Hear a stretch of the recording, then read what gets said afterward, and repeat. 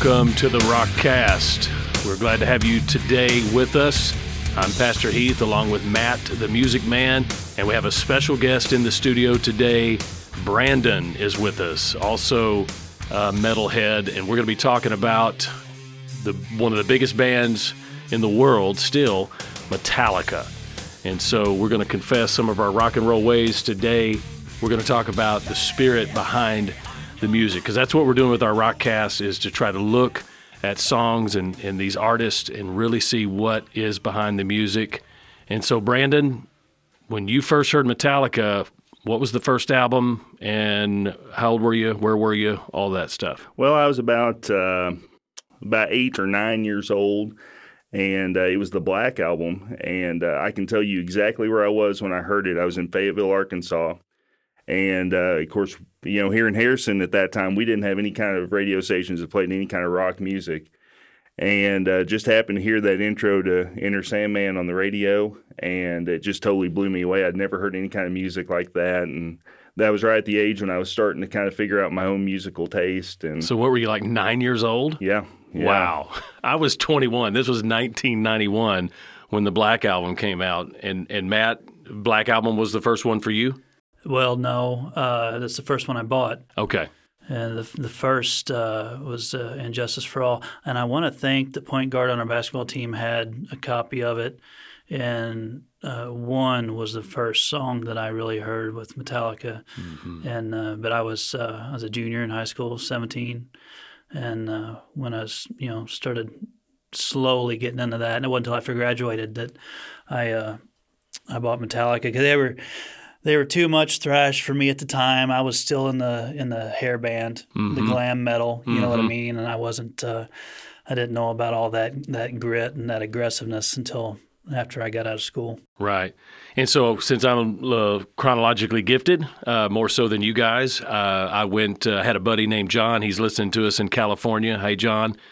He got me into Metallica. I'd never heard anything like it. And, of course, my first album was Ride the Lightning. And I heard Ride the Lightning and For Whom the Bell Tolls, and just all the bar chords, the crunching sound, I was hooked, and it just energized me like nothing had before.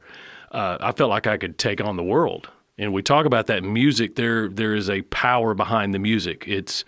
And their music was aggressive, and so Ride the Lightning for me was the first one, and then, of course, in 1986, Master of Puppets came out, and so, I was a huge fan, and I even got to see them in 1988 in a Monsters of Rock tour, Van Halen's Monsters of Rock. I saw Metallica in 1988 with the And Justice for All, along with about 7 other bands. But so Metallica is something that has affected our lives greatly, and they've inspired us in ways maybe positive and negative. Brandon, when you heard that kind of music, how did it fuel you? Man, it just instantly energized me. Still to this day, when like when we heard the intro come on there from Sad But True, it just makes me want to start playing the air drums. And man, it just it just energized is really the best word I can think of to describe it. I feel like I want to run through a brick wall. Or I could take on the world. I mean, you feel like Superman.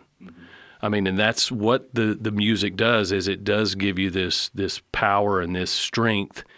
And I think that's why it's so central to us, especially us guys with this kind of music. We connect with it.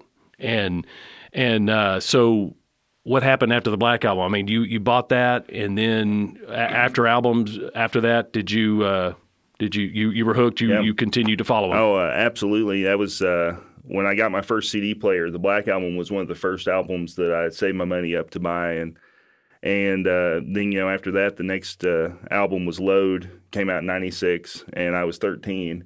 And my buddies and I all got together and decided, that day we're going to meet at the mall. We're going to go hang out, go down to the CD store, and we all bought a copy of that album.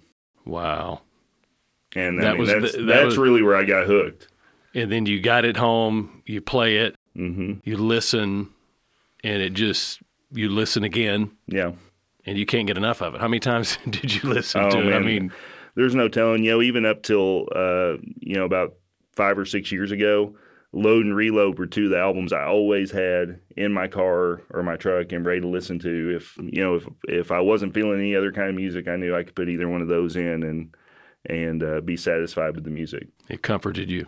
Mm-hmm. Yeah. It was your companion. And that's what music does. I mean, it just, you live vicariously through them. You defend your bands, and it's your outlet, and you have parties that you have that kind of music. So it's something that is really deep ingrained in us, and I think that's why this Rockcast is touching a lot of people, because we're all confessing how big of music's been a part of our life. And, of course, Matt being a musician and making a living doing it, it's something that we have to continue to battle. Yeah, I confessed to Heath earlier that the same day that he asked me to come in and speak on this Rockcast, I had heard Metallica's Wherever I May Roam on the radio, and I'd rocked out to it earlier that day. So he stomped on my toes.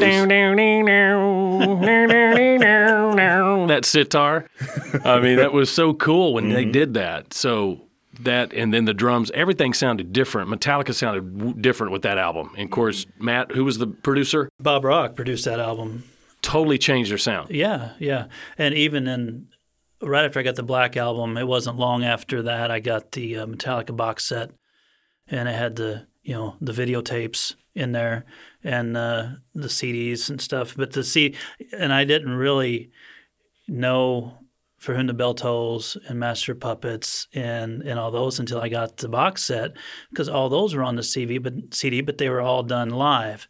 And so to me, it was more current, even though it was an older song. It just sounded more current than what their original recordings did. And I was just all over it. I loved it. And it fed everything I wanted it to feed. Mm-hmm. And I was content. Yeah. I used to say that, that kind of music never really affected me, and I didn't let it affect me. But yet, I knew every lyric on the Black Album. And, even still to this day, if I'm driving and I hear Metallica, I drive faster immediately. Yeah. And that's just something I know about myself. So it really is affecting me, even if I say it's not. You're so right. Music affects our mood. It affects our behavior. Because when you're in a concert, you're feeling the energy of that crowd and that music and the guitars, everything comes. I mean, it creates this chaotic feel, and it does move you. And so we can say, hey, well, it doesn't affect me, but it does. I mean, there's just no getting around it. It absolutely does. And what we want to talk about is music is not really neutral. I mean, it's going to give you some kind of feeling, dark, aggressive, angry, and that's what it fed in you, right? Oh, sure. I mean, it's just an outlet for all of the tension and all of the things, all of the kind of the rebellion in your heart that you wanted to overcome or feel this power. Yeah, because growing up Assembly God, and I was always told the rock music's bad, and my parents were wise enough, I think, to not lord over me on that, but instruct me. And but still, I'm to be flat honest, I knew about Jesus. I knew about his sacrifice. I knew that he rose from the dead. I believed it, but I didn't want that to be a part of my life at the time because I wanted to live for me. Mm-hmm. And so when I would hear stuff about deny your maker and all that, in a sense, I was rallying that because I didn't want God to have any part of my life because I wanted to be my own God and live my own way. And in the back of my mind, I thought, well, if everything, the Bible, what the Bible talks about, and everybody gets their head cut off, and doesn't receive the mark, then I'll do that, and that'll be my saving grace. Mm-hmm. And so I had that in my back pocket, thinking that I was going to take that to the bank. And I was, sadly mistaken for sure. Well, Sammy was telling you to put it off till Judgment Day. Well, yeah. I mean, Van Halen was telling us just tune into what's going on now and put it off. So I think all of us, we were raised in Christian homes, and there were certain things that we were probably uncomfortable with. And one of the songs on the Black Album was called "The God That Failed." Do you remember that song, mm-hmm. Brandon? Oh, yeah. And James Hetfield wrote that song. James was raised in a Christian Science home. which ironically isn't Christian, nor is it scientific. He couldn't even go to health class. His mom pulled him out of health class at school because they didn't want him learning about the body. I mean, it's a cult that denies science and medicine and believing that God will heal you. And she shielded him from even learning about the human body because this body is just a shell. What really matters is the spirit. Well, I mean, there's truth to that. But he was in this cult. And so when his mom got cancer and refused medical attention and going to hospitals because that was taboo, he saw her die a painful death. And he writes the song, Follow the God That Failed. Healing hand held back by the deepened nail, follow the God that failed. And so it's a very anti-Christian song because he saw what happened to his mom. Obviously, the Bible tells us we're all born with dark hearts. It's not that we're ruined by some event. It fuels it. It fuels that rage and that rebellion that we already have against God. So that song was a song that I point out to people because a lot of people, because they're emotionally involved with Metallica, just as we all are and still struggle, when you're defending them, you think they're neutral. And this is the myth, is that, well, they're not, and I know they don't preach politics and if you saw them in concert, James says, hey, I don't care what your religion is, I don't care what your politics are, we're just here to rock. And it's like a safe place where you can just let all this out. But there's always a spirit behind the music. And so that's what we're trying to uncover to show you that music is not neutral. It's not just, Jesus said you're either for me or against me. And we like to create this category that this is okay because it's not really one way or the other, but it really is. And one song that really disturbed me that I could never listen to was a cover song that Metallica did by a band called Diamond Head. And so we're going to play that real quick here. I want you to listen to the lyrics in this cover song by Metallica this is a song called The Prince. Angel from below, chase my dreams. I want the glory tower, blow off the steam. I want to sell my soul to be reborn. I wish for a purity, don't want to grab doors. See his face, see his smile, time to die. Oh, no,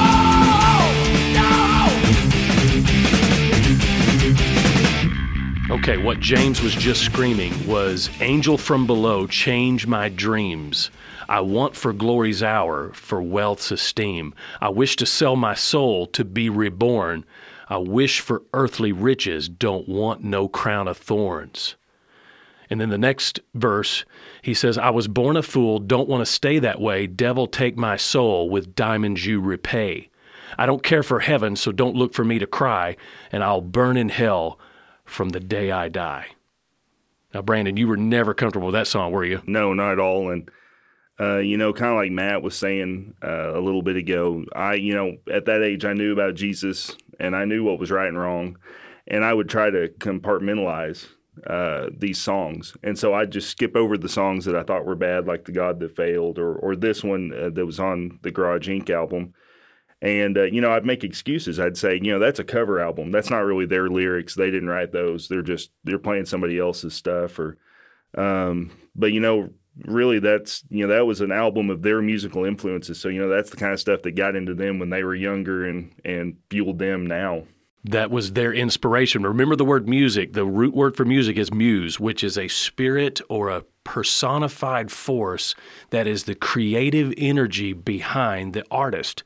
So Metallica, Diamond Head, Venom, other bands, and Matt, what was one of their biggest ones? Motorhead? Oh, yeah, Motorhead was huge with Metallica. Lemmy, they loved Lemmy. They actually, categorized Lemmy as God because he was, to them was the godfather of rock and roll, and they'd bring him on stage, they'd bow to him, everything else. Lemmy's God. You'd hear Hetfield and Lars both say, they'd ask the question, who's God to you? And he's Lemmy, of course. And he was the man. And I've looked at Lemmy's lifestyle, and I think they looked up to him in the fact of he was the complete rebellion of the rock industry. Lived in a simple apartment and just stuck his middle finger up to the world, and he was just going to do whatever he wanted to do, and they were all for that. And but I bet if Lemmy could change his mind right now, I bet he would change it in a heartbeat. Yeah, because he died in a nasty apartment and died rejecting God and sticking his middle finger up to God.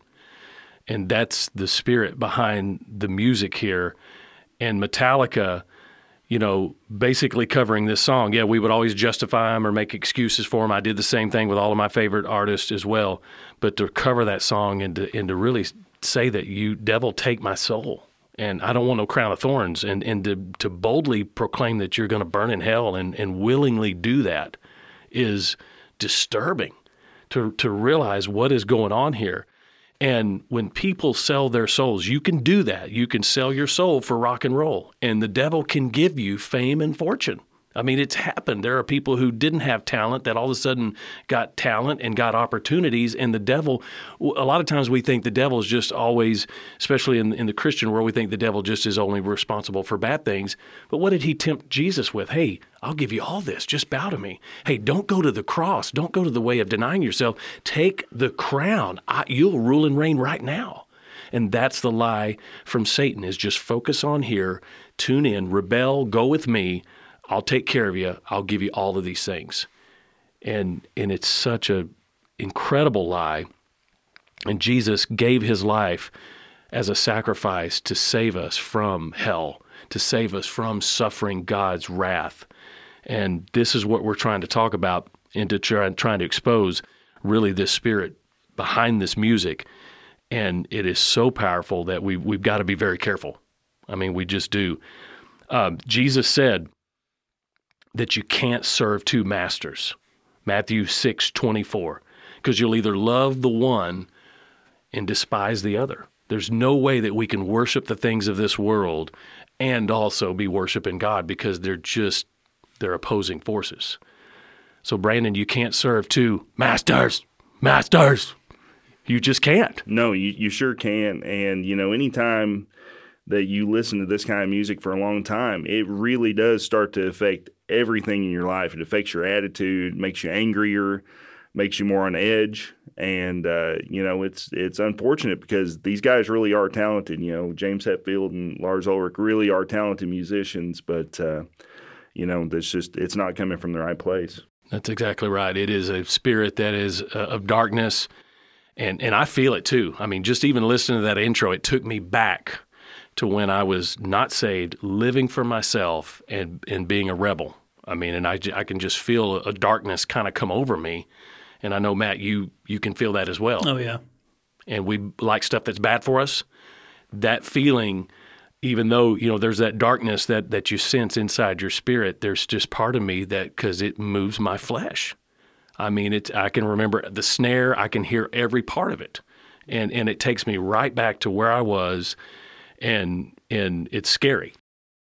Yeah, and I think one of the popular misconceptions that a lot of Christians and a lot of churches have is that it's the style of music, but it's not the style of music, it's the intent. There are plenty of really good metal Christian bands out there right now who are singing praises to God and to Jesus, but they're doing it in a hardcore fashion. And the message is positive. The message is positive. That's what we're trying to do with the Rockcast, is get to the message, the spirit behind the music, pull back some of the things that you've not even thought about. Because I know a lot of people listen to music and they try not to pay attention to the lyrics, but you can't help. Because here's what I'd like to challenge people on. It's like, hey, if you are a Christ follower, would you ever feel comfortable going to the First Church of Satan and just for the worship music? Would you ever feel comfortable going to the First Church of Satan and just staying for the music and leaving before the message? I mean, it's like, hey, you already got the message. See, that's the thing. Would you ever go into Satan's church just to hear his music, but leave before the message? And Matt, you just nailed it. The message is in the music. There is no preaching at Satan's church. It's all music because the message is inside there. And underlying, it's a power that you tap into to live for yourself, to do things your way, stick your middle finger up to everybody, and you make it happen yourself. And that's really the spirit behind the music. Guys, you know what's sad but true? Jesus said in Mark 8:36, what does it benefit you if you gain the whole world but lose your own soul? What can a man gain in exchange for his soul? Metallica has got the world. Multi-millionaires packing out stadiums. They are worshiped by the world. They are idolized and worshiped. They have it all. And Jesus is saying, listen, what is it going to benefit you if you gain the entire world and then you die and go to hell? That is a bad deal. But Satan is always about focusing on now. We don't even know if that's real, questioning God's word, question the reality of hell, and it's a lie. And so we've got to be careful that we don't worship these guys. When I hear their music, when I see them interviewed, I realize where their destiny is. Unless they repent and give their lives to Christ, unless they repent of their sin and turn to Christ, they are lost for all eternity, and nothing else matters. So you know it's sad but true. We've got to be careful about our music. So that's today's Rockcast. I'm Pastor Heath. I'm Matt. I'm Brandon. Thanks for being with us today. Think about it.